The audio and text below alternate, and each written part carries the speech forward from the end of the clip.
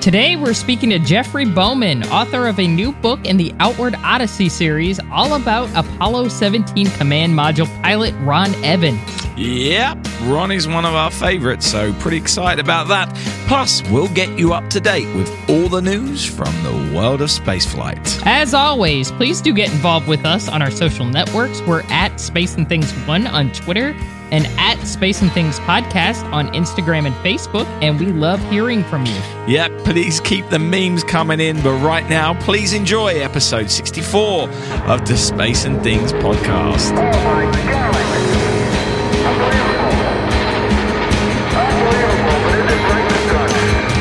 You are listening to Space and Things with Dave Giles and Emily Carney.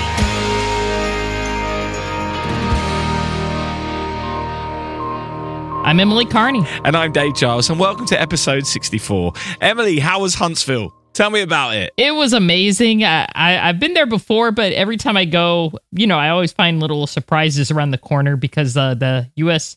Space and Rocket Center is so amazing. I had a wonderful time. I'm not going to say any names, but I actually got a chance to go on Marshall property, and I got to see some pretty neat stuff. I saw the test stands. I saw the Redstone test stands and the old Saturn shuttles test stands, and I saw the Nerva engine. No that's way. Parked out there. Yes. Anything with Nerva, it's like, whoa, that's so cool. It's a nuclear rocket engine. Like, that's the ultimate. Yeah, absolutely. I mean, that's pretty crazy. So are the Marshall tours open up to the public again, or is that something a little bit exclusive that you got? They are not open to the public. So somebody gave me I'm not going to say who it was, but somebody very politely who has access to that area Sorted you out. Yeah, drove me around. So friends in high places, lovely. We love to hear it. Yeah. Of course, we did an episode on Huntsville, but way back episode 10, which means it was over a year ago. Yeah. Crazy. Anyway, I'll put a link to that episode in the show notes for anyone who wants to find out a little bit more about Huntsville and the US Rocket and Space Center, which is a must visit for any space fan, in my opinion. But anyway, I think it's time to get going with this show. Yes. Pressure clear the tower. I got a pitch and a roll program, and this thing is really going. Roger, Pete. And so we move on to our discussion with author Jeffrey Bowman about one of our Apollo heroes, Ron Evans. Now, he was the command module pilot for Apollo 17, the last crewed flight to the moon. Evans not only performed his duties with great skill, he also did so with an enthusiasm which we didn't see too often from the other astronauts. On the way to the launch pad, for example, he jumped for joy in his suit. And while performing his deep space spacewalk on the way back from the moon, he exclaimed, "Hot diggity dog!" Followed by excitedly saying, "Talk about being a spaceman, this is it." I absolutely love this guy. Yes, I love him. He's amazing. Evans was born in 1933 in Kansas and excelled both academically and athletically in school. He went on to earn a degree in electrical engineering at the University of Kansas and a Master of Science degree in aeronautical engineering from the U.S. Naval Postgraduate School. Evans was a naval aviator and flew hundreds of missions off the deck of the USS Ticonderoga during the Vietnam War, and it was while on that ship he would find out he had been selected by NASA to be in the fifth group of astronauts in 1966. He was part of the support crews for Apollo 1, 7, and 11 before being assigned to the backup crew for Apollo 14, which would lead him to become the prime crew, part of the prime crew for Apollo 17. He was the backup commander for the Apollo-Soyuz mission in 1975 and helped out on the development of the space shuttle before retiring from NASA in March 1977 to pursue a business career. Unfortunately, Evans died of a heart attack in his sleep on April 7, 1990, and he was just 56 years old. Too young. Yep. Now, Jeffrey Bowman's new book about Evans is called A Long Voyage to the Moon, The Life of Naval Aviator and Apollo 17 astronaut Ron Evans, and features a foreword by fellow astronaut Jack Lausma. The book is one of the Outward Odyssey books published by the University of Nebraska Press. Now, this series, known as A People's History of Spaceflight, features such classic books as The Ultimate Engineer by Richard Jurek, Apollo Pilot by Don Isley, Homestead in Space by David Hitt, Owen Garriott and Joe Kerwin, and Go Flight by Rick Hewson and Milt Heflin, just to name a few. It's a remarkable series which covers so many incredible subjects. Bowman himself is a retired lawyer from Belfast in Northern Ireland. He's a fellow of the British Interplanetary Society and has contributed to the Society's Spaceflight magazine. He is also a regular contributor on spaceflight to the quarterly magazine of the Irish Astronomical Association. It's really a pleasure to have him talk to us today, so let's get on with the interview. Hey, this is great. Talk about being a spaceman. This is it. Welcome, Jeffrey Bowman. Thank you so much for coming to join us to talk about this new book you've written about Ron Evans. Now, of all the Apollo heroes you could have written about, why Ron Evans? How did this book come about? Well, I think one of the points about the Apollo astronauts is, if you think about it, all of the command module pilots tended to get a bit overshadowed by the actions of the two men who went down onto the surface of the moon. Our late departed dear friend Michael Collins was one of the few exceptions, simply because of the historic nature of Apollo 11. He was, I think, remembered more than most of them. But if you were the guy left in orbit around the moon, while two men were actually being watched on live TV on the surface of the moon, your activities tended to be a bit overlooked. And that happened with Ron Evans. But why Ron in particular? This goes back really to about 2008, when I was asked by Colin Burgess, the managing editor of the Outward Odyssey series, published by Nebraska University Press, if I would do some work on a book called Footprints in the Dust. And there were, I think, 7 authors in all who wrote about the various lunar landings and other missions as well, including Skylab and Apollo-Soyuz. I wrote the chapter in Apollo 15 and the chapter in Apollo-Soyuz. And Colin must have liked what he saw, because after I retired from legal practice in 2017, we'd always kept in touch. And he said, well, Jeffrey, now you've retired, maybe you've got time to do a whole book. And I thought, yeah, why not? Yes, that sounds like a good idea. So we talked over various subjects. And Colin actually shared this view about command module pilots. One of the things I suggested was a book about all of the command module pilots, but he mentioned a few names, and Ron Evans' name came up, and I thought, that sounds like a very good idea. Now, I remembered Ron Evans and his contribution to Apollo 17. I wrote about him in my diary at the time, because here was a NASA astronaut climbing out of his spacecraft into the depths of space and saying, hot diggity dog, and waving to his family. And I thought that was wonderful. I thought, astronauts don't do that sort of thing. But he did. And so I certainly remembered Ron. I thought, that sounds like a very interesting project. And I soon discovered that there really wasn't very much information available about Ron. All the usual NASA basic stuff, but no great detail. And most accounts all seem to come from the same source. And so they never said anything new.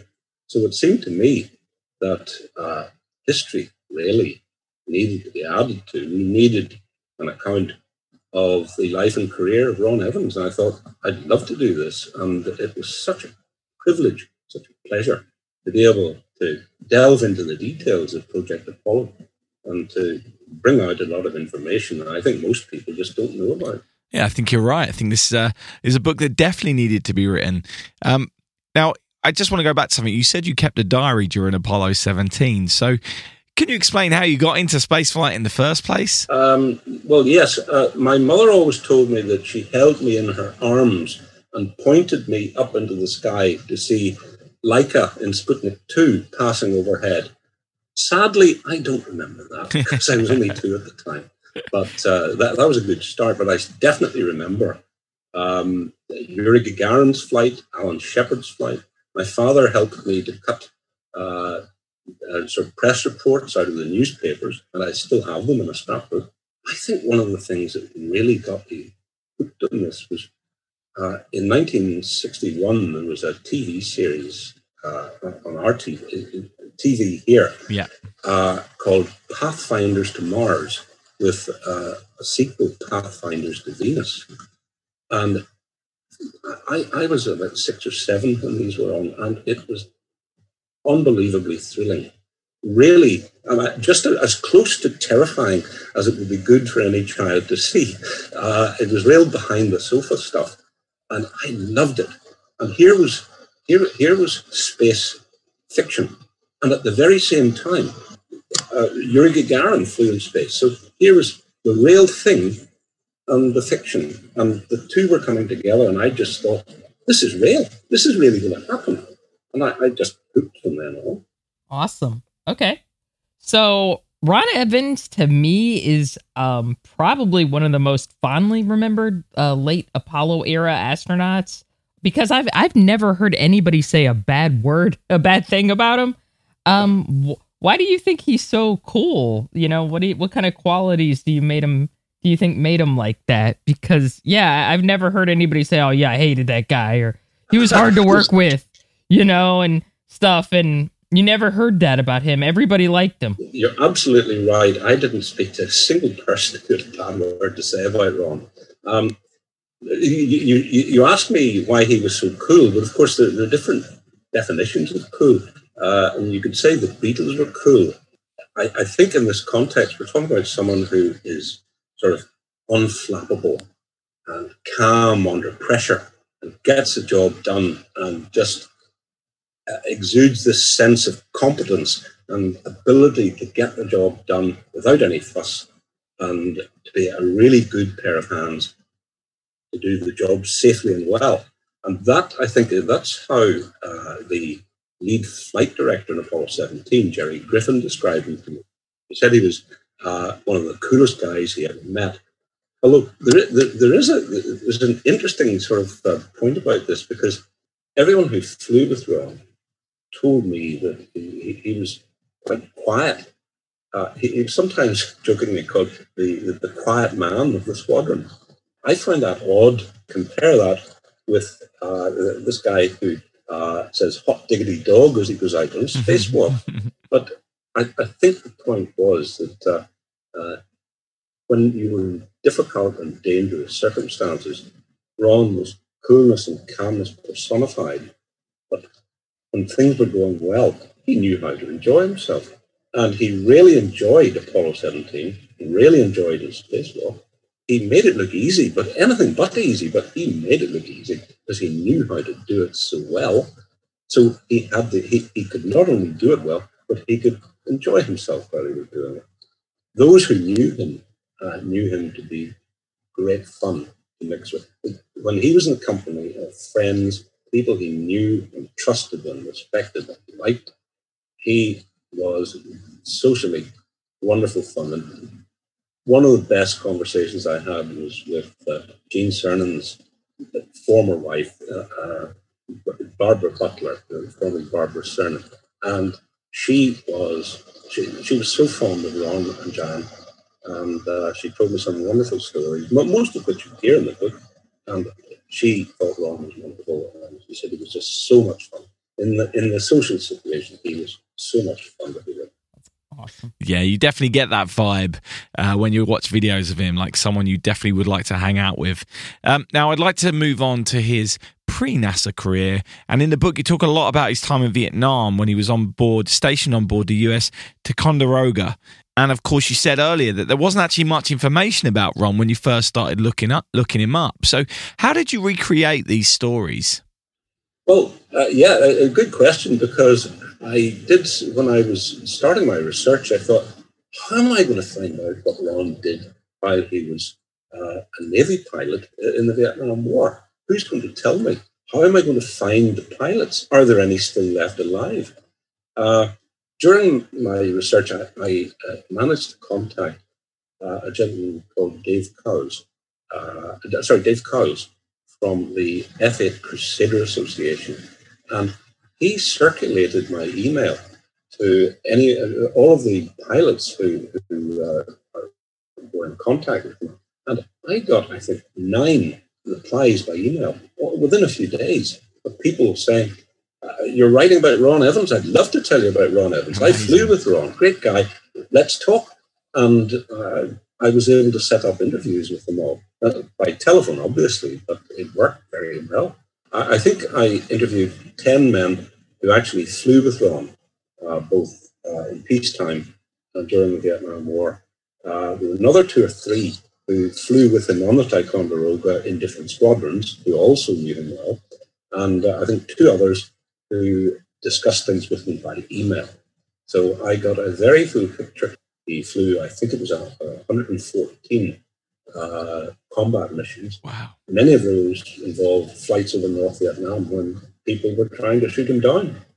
And he always said that it's just but for the grace of God that he survived. But he made it. And in fact, the Squadron VF-51, actually, which was also Neil Armstrong's squadron in the Korean War, they didn't suffer any loss of pilots. Wow.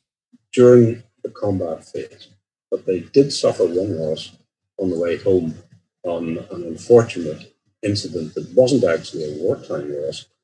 It was a bad landing. A young pilot made a bad landing, and debris killed one of the members of the squadron on the deck. Oh, wow. And that was just near the end when they thought they'd made it without any casualties. Oh, no. That's not good. So tell us a bit about what it was like to talk to Ron's widow, Jan. The one thing I noticed about the book is it really is just a love story, because they were one of the Apollo couples that, stayed married, and they seemed very much in love throughout their entire marriage, and when he died very young, it was just like, this is just a crime. So tell us what it was like to talk to her about Ron. Talking to Jan Evans was just such a pleasure. It was wonderful. Here I was being introduced into the world of Apollo from one of the people who was there all the way through Apollo, and was there. It was a first-hand account. And Jan Evans has the most marvelous memory. She remembers things that most, I think, of her fellow wives and widows say, "Oh, I don't remember anything about that anymore." But Jan remembers almost everything about it, and it was a real pleasure. And I got to meet her 2 years ago in 2019. Oh, nice. It was even better talking to her in real life, but it was really good talking to her on the phone. And if you say that this is it's really a love story, I think you're absolutely right. When Jan told me about her first meeting with Ron, she was staying with a girlfriend near Christmas. Her parents were away, and this girl phoned Jan and said, "Look, I'm on my own. Do you want to come over for a few days?" So Jan came over, and an old school friend of this girl arrived at the house to say hello. I'm back from Navy pilot training, and that was Ron Evans, and that's how it started. I got the impression, I said to Jan afterwards, the way you described that to me, that just sounds like love at first sight. And I swear to you, she giggled. She sounded almost like a schoolgirl. She giggled. Oh, and wow. I'm quite sure that I was love at first sight. And in Boy. fact, yeah, I actually think, and I've more or less said this in the book, I think that when Ron started his Navy training, he was absolutely dedicated and committed to becoming a naval aviator. Nothing was going to stop Ron becoming a naval aviator. Then he met Jan, and for a time, his attention was genuinely distracted, because here was this love of flying. Suddenly now found that here was this woman who had just bowled him over. And for a while, he had to struggle to maintain his concentration. And he did actually fail a rather important flying test. He had to resit it. Fortunately, he got it. But he had to sort of work out the correct balance between what had become basically the two legs of his life. Yeah, that's something I can relate to for sure. Now, I'm going to jump forward again now. After his time at NASA, he did a load of different things, and he was also heavily involved with Space Camp at Huntsville, I right? hate to interrupt you, but I talked to somebody who remembered Ron at Huntsville. No way. It's a friend of mine, Paul, who was a counselor at Space Camp, and he told me, Paul Sylvester Stanley, and he was telling me that, Yeah, Ron was like this funny gnome. Like he would show up and he was full of energy and he was, he was like, yeah, he's a little bald guy. And I was like, oh my God.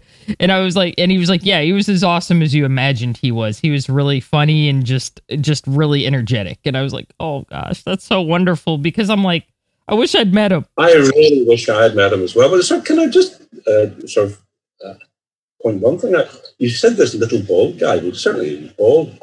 He wasn't little. Ron was 5'11" or 5'11.5". He was one of the tallest Apollo astronauts. Well, I'm going to assume that Paul Sylvester Stanley is as tall as me, and everyone is small when you're my height. Anyway, he was involved in Space Camp, or did help out there when he could, and it makes me wonder, Jeffrey, what do you think will be Ron Evans' legacy? Well, certainly, I mean, Space Camp was one of many things where I think most of the Apollo astronauts felt a genuine sense of responsibility after their missions to tell people about it, to tell people what it was like, what the Earth was like from space, what the moon was like, and about the wonders of their missions. They felt this genuine sense that they were obliged to share this. But of course, it's so much better if you enjoy doing it. And Ron was one of the astronauts who actually enjoyed doing public speaking.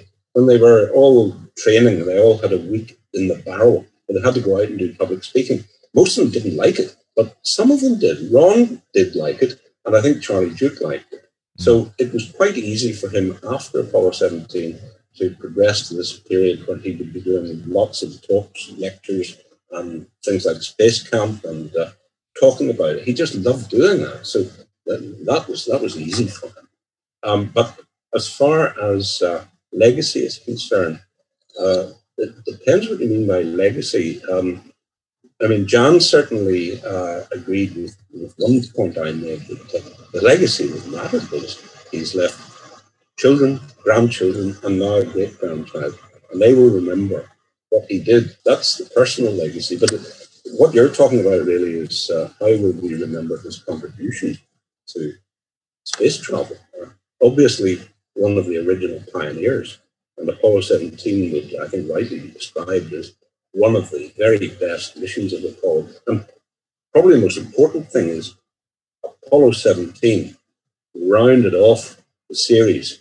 It was the perfect ending for Project Apollo. You could not have had a better ending. And that meant all three crew members did their jobs perfectly. And it was such a success. But as far as Ron's part was concerned, obviously not the high-profile part that Gene Cernan and Jack Schmitt had, but Ron played a very important part in relation to what they call the big picture. Jack Schmitt obviously shouted out, "Oh, I found orange soil." And they found this orange soil at Shorty Crater. And that's one site. Very important finding, but was that unique, or was it, could you find that on many parts of the moon? And Ron's observations were intended to find out were there similar deposits of orange soil around other craters, around the rim of the Mare Serenitatis, the Sea of Serenity. And he made many observations which hinted at some, and I think definitely found lots of other deposits of similar coloured material, which were later confirmed by the other two crew members, including, of course, geologist Ericsson Schmitt. So Ron was able to show on a large scale this material was not unique to Shorty Crater. It was all over the place. That finding is of current importance because in the last decade and a half, we have discovered from refined analysis of those samples, the orange soil and the rather similar green glass material in Apollo 15, we've discovered that those contain surprisingly large quantities of water. And that has many implications. I'm not going to get into a long geological discussion here. I'm not qualified, and I don't think your listeners want to hear that. But let's just say it's of ongoing vital importance in studies of the origin of the moon and the finding of water to support future exploration. It's not some dry, dusty observation 50 years ago. It's of ongoing importance. And that I think, that scientific legacy from the mission is highly important. So tell us a little bit about Ron's French. I'm calling him Ron like I know him. About Ron's friendships with other astronauts. Was there anyone he was maybe put? I noticed Jack Lausman did the foreword of the book. Was there anybody was he particularly close to Jack, or was there anyone else he was close to? It seems to me like everybody liked Ron. Like I know Al Warden really liked Ron. Yes, I was so sorry when I heard that I was passing, because I so much enjoyed talking to him about Ron and about spacewalks, deep space spacewalks. But one thing that I was slightly surprised by, although it made sense when I heard the details, Ron lived in the Lago community, and there were many astronauts there, including, of course, Neil Armstrong, who was a couple of blocks away. But most of Ron's best friends were basically his close neighbours who became close friends. They were mostly engineers working for NASA or in the aerospace business for contractors. And you might think it's a bit strange that this astronaut's best friends were mostly non-astronauts, but most of the astronauts were away long periods of time. And it was like ships in the night. One would go away on some assignment, and then he's back and Ron's away somewhere else. And it might have been weeks without seeing each other. Whereas the neighbours who were 9-to-5 jobs in the Houston area, they were always there. So that's where most of his closest friendships came from. But certainly there were a number of astronauts that he was close to. You mentioned Jack Lausman, certainly Jack. Unfortunately, probably the closest astronaut to Ron, his best friend in the astronaut corps, I think at that time, was Paul Weitz. And sadly, Paul Weitz died shortly before I started my research, because I think he would have had some wonderful anecdotes. And unfortunately, I never had a chance to speak to him. Yeah, Paul was awesome. I knew him a little bit. I knew him a little from Skylab stuff. I can't claim to be like best friends with him, but he was wonderful. He was really funny. I did meet him. I met him once, and I found him to be typically modest for a very high achiever. He was a great guy. Yes. In the short time I got to meet him, and I'm so sorry that I didn't get a chance to ask him about Ron. That's awesome that he and Ron were good friends. That's cool. Well, you see, they had studied at the Naval Postgraduate College, and of course then they got selected at the same time. But he was probably Ron's closest friend in Group 5. Of course, Ron and Gene Cernan, they were on the Apollo 14 backup crew. And the three astronauts and their wives on the Apollo 14 backup crew got very close. They were really good friends. And in fact, Ron called a crew that was very close, not just working together, but good friends. He called them a crew. And he said there were only two crews in Project Apollo. One was Apollo 12, of course, the Conrad, Gordon, and Dean. And the other was the Apollo 14 backup crew. And they were really close and did everything together. As time permitted, they were training for possibly going to the moon as backups. So they obviously didn't have a lot of social time, but when they did, they really enjoyed themselves together. Fantastic. Such a shame that Joe Engle got dropped from that. I know Harrison Schmitt obviously deserved his place as well, but would love to have seen Joe Engle on the moon for sure. That's a whole story in itself, and of course I've dealt with that in the book. Yeah. What I always say about that, and I think everyone has always agreed, that if only they'd just flown Apollo 18, everybody, including Dick Warden, could have had their day. But it was what it was, and Yeah, was what it was. Why stop at 18? Keep going.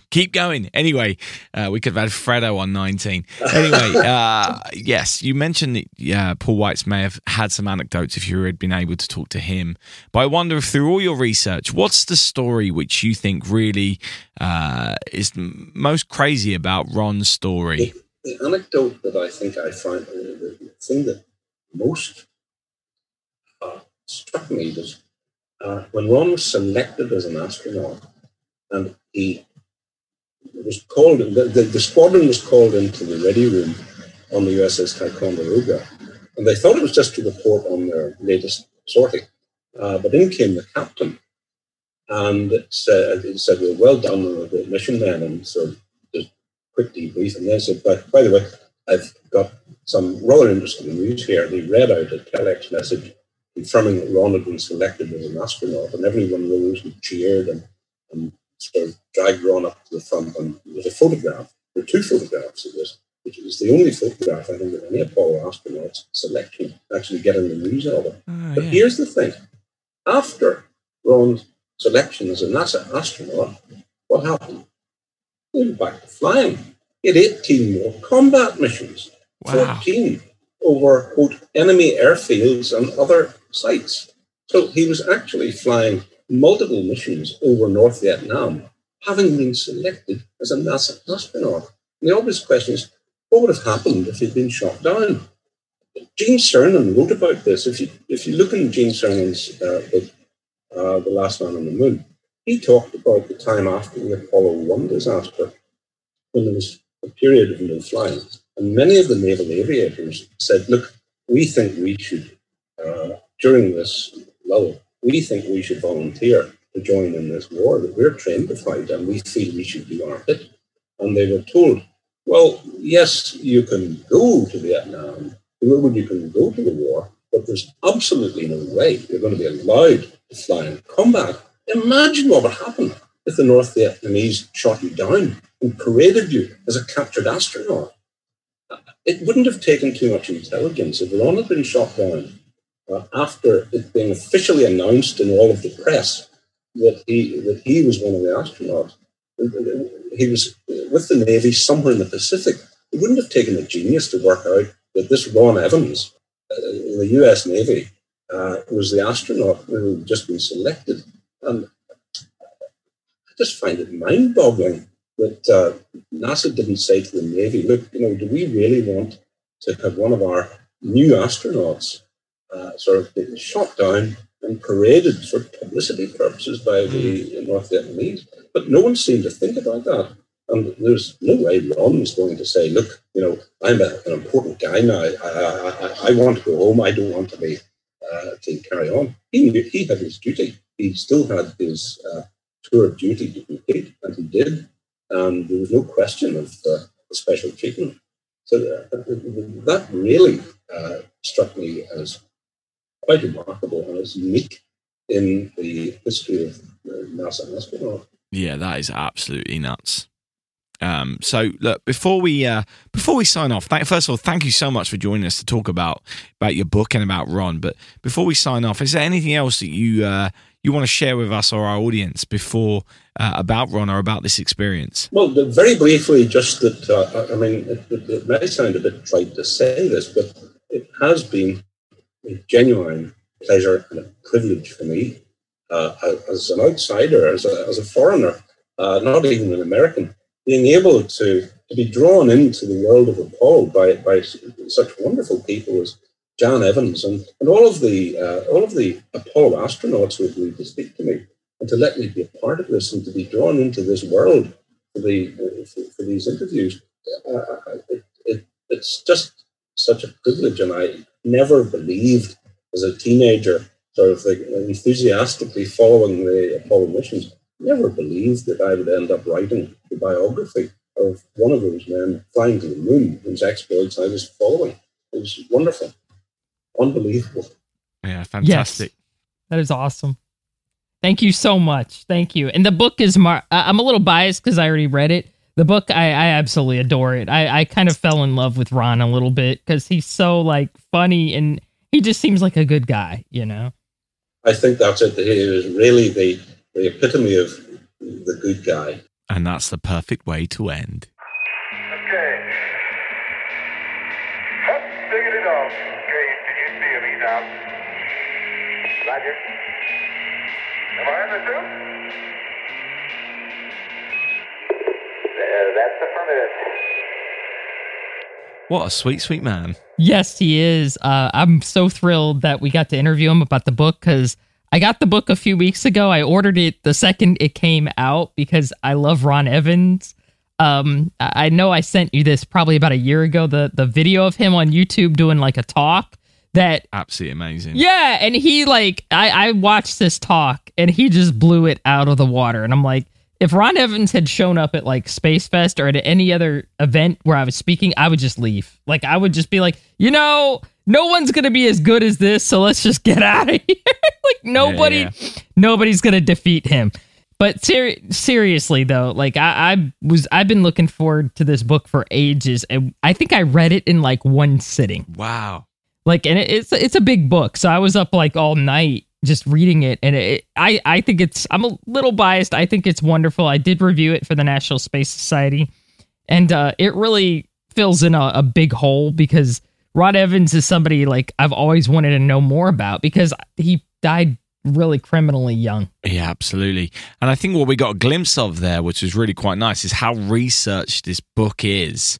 Yes. And also how many people just wanted to be involved. And it was great that he was able to reach out to so many people. And I think it's a real testament to Ron Evans, how many people really wanted to share their stories about him with Jeffrey. So I will put your book review in the show notes, as well as a link to the video that you sent me last year, because it really is wonderful. I'm sort of drawing a slight parallel to when Falling to Earth came out. Granted, it's a different situation because Al was still alive when Falling to Earth came out, but at that time, Al hadn't done a lot of appearances before then.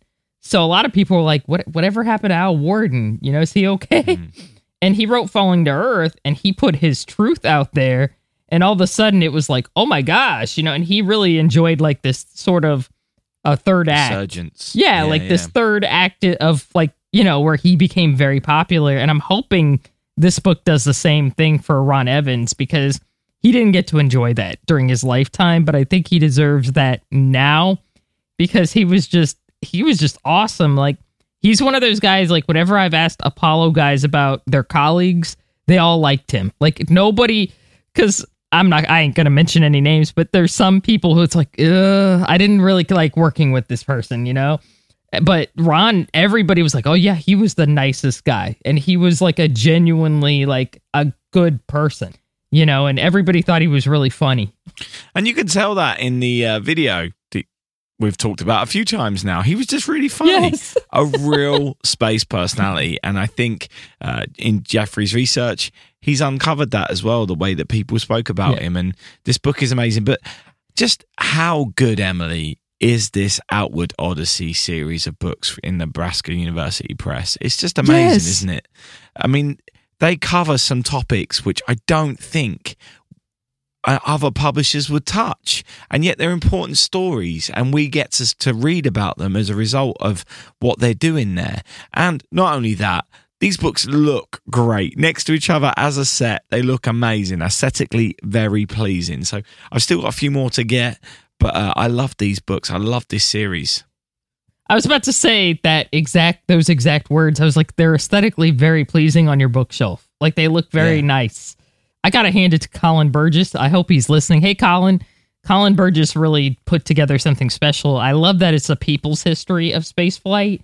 It's not it's not like necessarily a historian's perspective of spaceflight. It's a people's history, which means there are people who've written books who probably weren't really familiar with the subject, and they really had to do a lot of research to be like, okay, this is what I'm talking about, you know? But I think that makes the book better. I almost think you have to approach it like that. Does that make sense? So you can sort of get a better, okay, I didn't know what this was, and now I'm really diving into it. Because sometimes I feel like when you know something a little too well, when you explain it, it can get kind of boring, but you feel like you're looking at it through new eyes each time you open one of those books. So I totally agree. So I'm sure many of the people who are listening here have already got many of these books on their bookshelf. But if you haven't, definitely go and check it out. And why not start with this book about Ron Evans? Because Ron is one of our favorites, and people should know more about him. And I'm so glad that this book has been made. Anyway, let's crack on with the rest of the show. Do we see you waving? Hey, this is great. Hello, Mom. We see you, Ron. Looking great. Hey, John, how you doing? And so on to this week's news. There have been 3 launches since our last recording, and as always, links to the videos of these launches can be found in our show notes, which you can find on your podcast app or platform, or just check our website, spaceandthingspodcast.com. We also have an archive of all our old episodes if you want to check those out as well. Now, we had a Vega rocket launch from French Guiana, which was launched by Ariane Space, and we've had 2 SpaceX Falcon 9 launches from the Space Coast in Florida. The second of these put some Starlink satellites into orbit, but the first one is a very cool launch because it had a crew. The Crew 3 mission has gone into orbit on the 11th of November, and they are on board. They were on board their Dragon capsule, which was called Endurance, the first time this Dragon capsule was ever flown. Now, this crew consists of NASA astronaut Rajajari, Thomas Marshburn and Kayla Barron, and ESA astronaut Matthias Maurer from Germany. They have since docked to the International Space Station, where they start their 165-day planned stay on board the station. Now, it really is worth checking out the video of the launch because you may remember the Inspiration 4 launch where we got a view from inside the capsule and they were kind of losing their minds a little bit and getting very excited.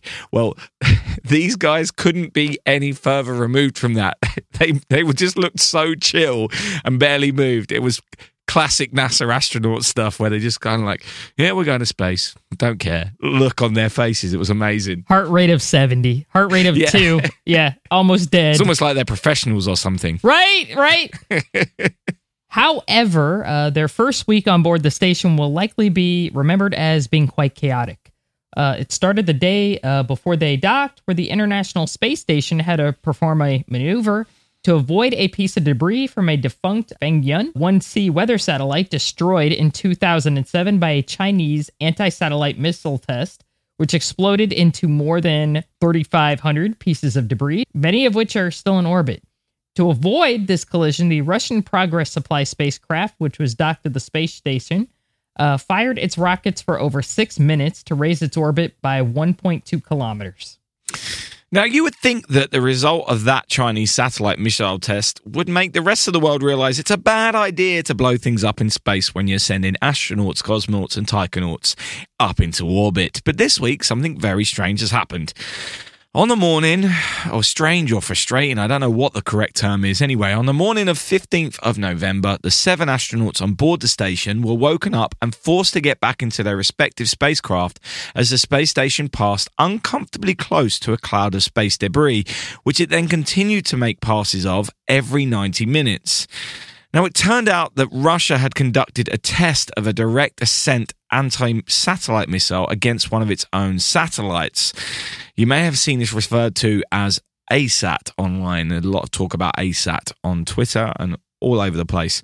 This has put over 15,000 pieces of trackable orbital debris and hundreds of thousands of smaller pieces into orbit. And it's fairly obvious that this is dangerous to both the astronauts and other assets in space. The NASA administrator Bill Nelson has released a statement in which he has said he is outraged by this irresponsible and destabilizing action. With its long and storied history in human spaceflight, it is unthinkable that Russia would endanger not only the American and international partners on the ISS, but also their own cosmonauts. This isn't good, is it? No. The details are kind of murky right now, but apparently Roscosmos, Roscosmos claims that they were not aware of the test either. So you've got to hope so. You've got to assume that's true. I'm hoping that's true. So yeah, I guess the Russian military went in on this, and that's horrifying. Even though I am a former member of the military, it's my personal belief space should not be used as a war zone at all. I like the idea of space for peaceful purposes. So yeah, this is really horrifying to me. I didn't sleep much that night because it just was like, why? Why is this happening? I hate to go down this path in my mind because there's no use, but I kept thinking of like really dark reasons. That's all I have to say. Yeah, it doesn't make sense to me. And yeah, I don't really feel there's too much to say, is there? But this it just is awful. It's just not good. And this space junk issue certainly isn't going away. So what we have done is we have confirmed an interview with a space junk expert, which will be coming up in a future episode of the podcast to find out the full extent of what's going on up there and how much of a problem it is. But clearly, these kind of things do create problems, big problems. Yeah, absolutely. In more positive news, a ceremony has taken place at Kennedy Space Center to induct 3 more people into the Astronaut Hall of Fame. Michael Lopez Alegria, Pam Melroy, and Scott Kelly have become the 100th, 101st, and 102nd astronauts to enter the Hall, and this ceremony comes 2 years after they were chosen for the honor. Lopez Alegria has logged more than 257 days off the planet on 4 missions and retains the record for the most cumulative times on spacewalks by an American at 67 hours and 40 minutes for over 10 different spacewalks. He is also scheduled to go back to space as the commander of the Axiom 1 mission in February 2022, so not very long from now. Nope. That's awesome. It is a commercial spaceflight trip to the ISS using the SpaceX Crew Dragon capsule. Pam Melroy is now the deputy administrator of NASA, but flew 3 missions and became the second woman to pilot and then command a space mission. Scott Kelly had 4 flights and currently holds the record for the longest spaceflight mission by a U.S. astronaut, spending pretty much a full year in space on his final flight. All are 3 very worthy additions to the Hall of Fame. Yeah. Is Lopez Alegria going to become the first Hall of Famer to go back to space as a Hall of Famer? I don't know. I couldn't find that out, but I'm assuming so. I think so. I haven't heard of anybody else going to space after they got inducted, because a lot of the earlier people who got inducted were, Apollo astronauts, and most of them didn't go back to space afterwards. Yeah. Except, after they got inducted, they didn't go back to space. So that's a great question, but my guess is yes. Yeah, same. I do think it's funny, though, that 1 in 6 people who have been to space are in the Hall of Fame. Yeah, right? It's almost like pretty high chance you're going to get put in it if you've become an NASA astronaut. But anyway, they're still all great people, aren't they? And great heroes for us. Yes, absolutely. Meanwhile, on Mars, the Perseverance rover has collected its 3rd rock sample on the red planet. The official Perseverance Twitter account tweeted, "Another little piece of Mars to carry with me. My latest sample is a rock loaded with the greenish mineral olivine, and there are several ideas among my science team about how it got there. Hypotheses are flying. Science rules." I love that. And don't forget, I think we mentioned this before, the plan is to take dozens of samples, which will hopefully be collected by a joint NASA and European Space Agency campaign in the 2030s. Closer to home, it has been reported that NASA is going to spend $93 billion on the Artemis Moon program by 2025. This is a total cost of all spending on the program starting in 2012 and includes future spending, which is planned. This is according to a new audit by the NASA Office of the Inspector General, or NASA OIG, on Twitter. They have reiterated that what we already have spoken about, that the first landing won't take place until after the original 2024 deadline. By comparison, it has been worked out that the Apollo program cost $280 billion in today's dollars between 1960 and 1973. And while we're talking about going back to the moon, Northrop Grumman has revealed its plans for a new moon buggy. They've teamed up with tire maker Michelin for what they're calling the Lunar Terrain Vehicle. In May of this year, Lockheed Martin announced it had partnered with GM for a similar program, so there's going to be some healthy moon buggy competition. And if they need someone to test them out, I'm a great driver. Yeah, I believe that. Campaign to get Emily to test the lunar buggies. I think that's a great idea. Yeah, on the moon. Yep. On the moon. Definitely on the moon. And finally, unfortunately, we got some sad news. Glenn DeVries, who flew to space on the Blue Origin flight last month with William Shatner, unfortunately died in a plane crash on November 11th. He was 49 years old, so very sad news, and our thoughts are with his family and friends. I think that we have to understand that at the deepest possible level, opening the high frontier means making possible in ensuring the survival of the human race. That's it for this week. Thanks for tuning in, and for all those who continue to help us out, either financially or by pressing the share button, please know you all mean a great deal to us. No, you absolutely do. Thank you so much for all your support. But don't forget, in space, no one can hear you stream. Space and Things has been brought to you by And Things Productions.